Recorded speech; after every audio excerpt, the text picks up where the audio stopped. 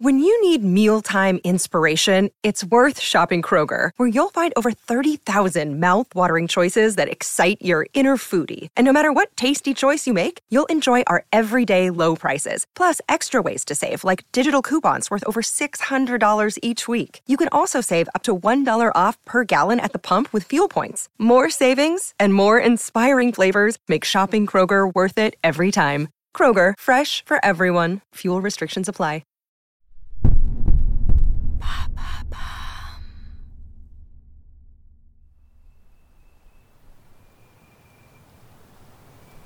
April 17th, 1935.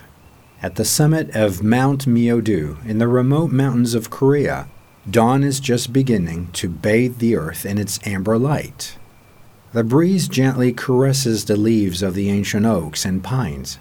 Only the songs of birds and the murmuring of a river below break the surrounding silence. It is mild in this early spring. The air seems filled with the serenity that vast natural spaces bring. But amidst this sacred scenery, a human step is suddenly heard. It's a 15-year-old boy laboriously climbing the slope. His bare feet indifferently tread on orchid clusters and sharp rocks, leaving a faint trail of blood behind. His tousled brown hair dances in the wind. His face, swollen from a night of walking and prayers, bears 2 small red streaks where tears have flowed. He has just lost 2 siblings, and his grief has driven him to ascend to the mountain's summit, where he hopes to find peace, a moment of meditation, of mourning.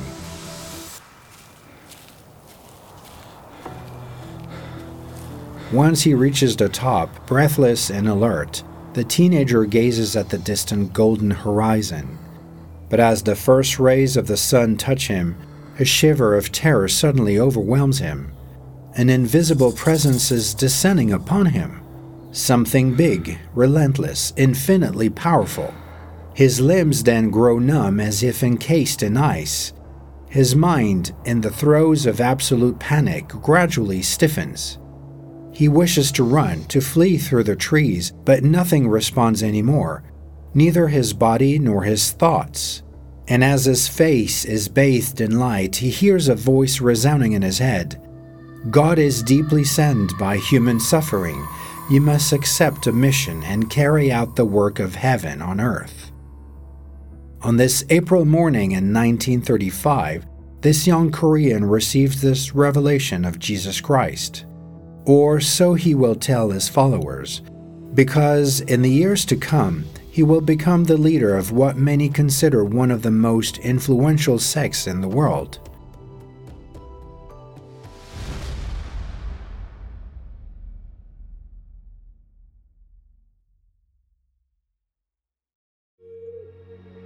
Hello, I'm Fabrice. Welcome to Fabulous Destinies.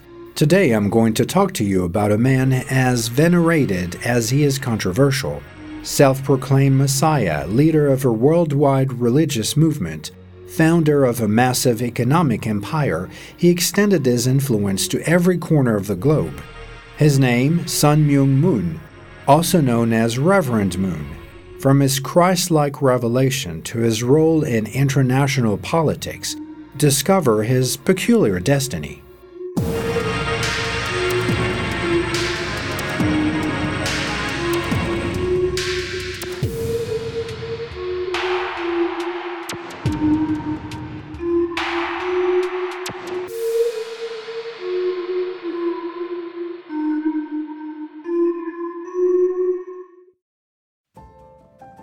Sun Myung Moon was born in 1920 in northern Korea, which was occupied by the Japanese at the time. He came from a rural family and grew up in the countryside with his 7 siblings, receiving a Christian upbringing. Their daily life was tough, marked by fieldwork, but they managed to get by.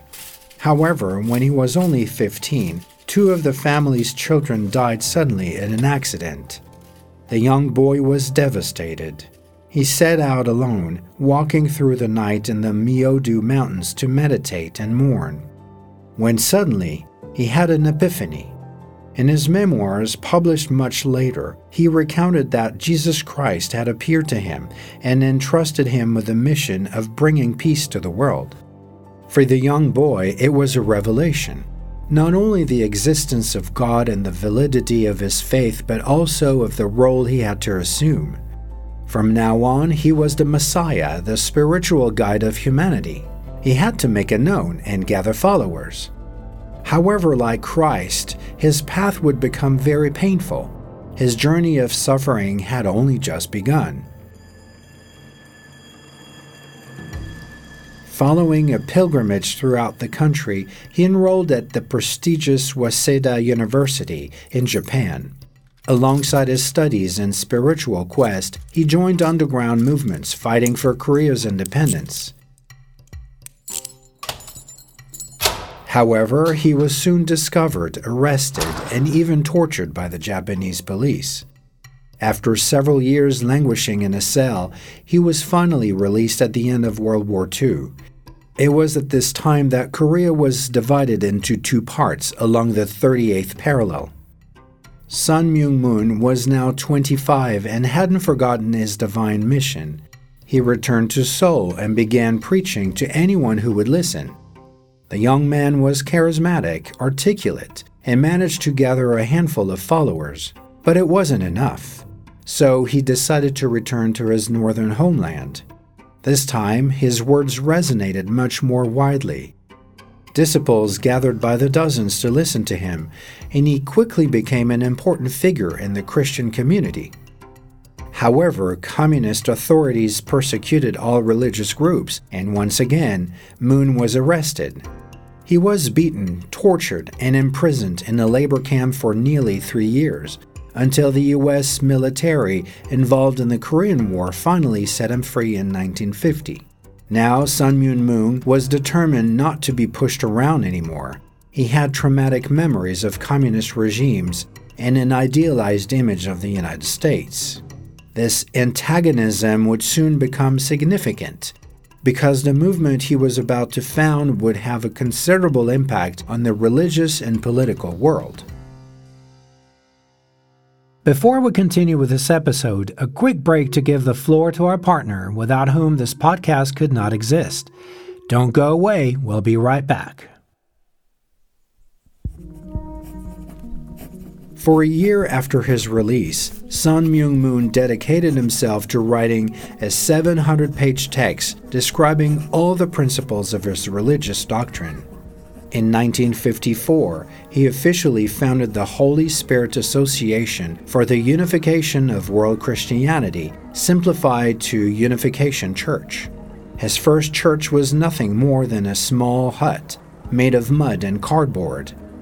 However, the new creed spread like brush fire across Korea.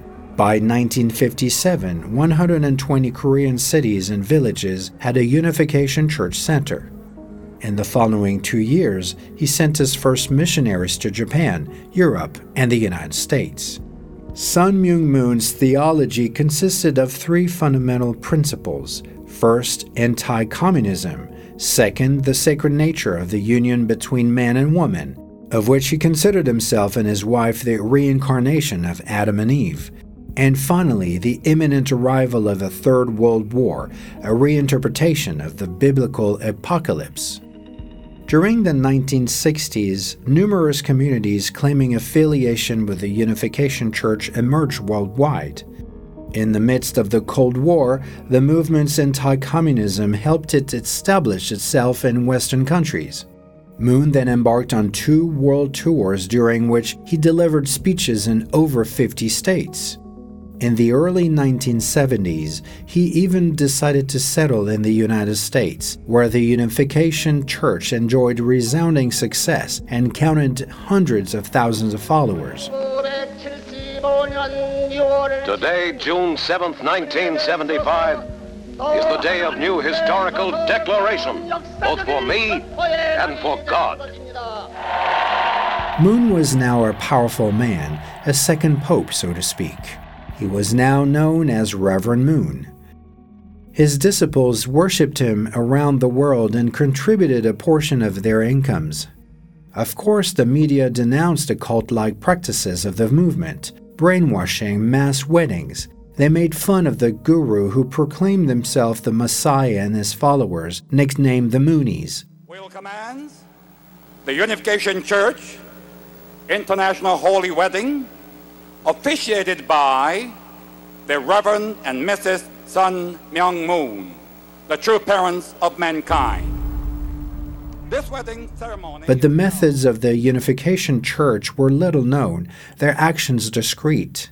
And then Moon, now a billionaire, had contacts everywhere. He supported U.S. President Richard Nixon during the Watergate scandal and other conservative heads of state. In the late 1980s, in France, the Unification Church participated in financing the Front National, for example, and acted as an intermediary for Jean-Marie Le Pen during his international travels. In return, Moon received certain favors and other financial arrangements that allowed him to build an economic empire. He founded the Washington Times, a conservative American newspaper, bought hotels, hospitals, factories, sushi restaurant chains, and even ski resorts all over the world. For the spiritual leader, this way was a way to concretely establish the kingdom of God on earth. However, doubts arose when some of his followers resorted to begging to pay their dues to the community. Reverend and Mrs. Moon, we are very, very delighted to welcome you in the very first minutes of your visit to Moscow. We Soviet journalists fondly recall meeting you in Seoul and in Washington as well. During the 1990s and 2000s, Moon gave numerous conferences worldwide on universal peace and the advent of Christianity. Many considered him an important actor in the end of the Cold War and a pillar of world pacifism. But behind this noble facade, others saw the guru of one of the most influential sects in history. In 2012, Sun Myung Moon passed away at the age of 92 in one of the Korean hospitals he owned. Since then, his wife and 14 children have managed his economic and religious empire. More active than ever, the Unification Church reportedly has nearly 3 million followers in 194 countries today.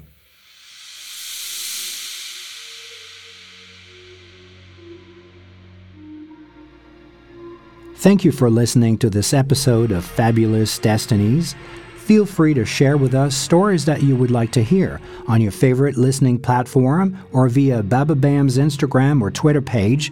We'll be happy to discover them.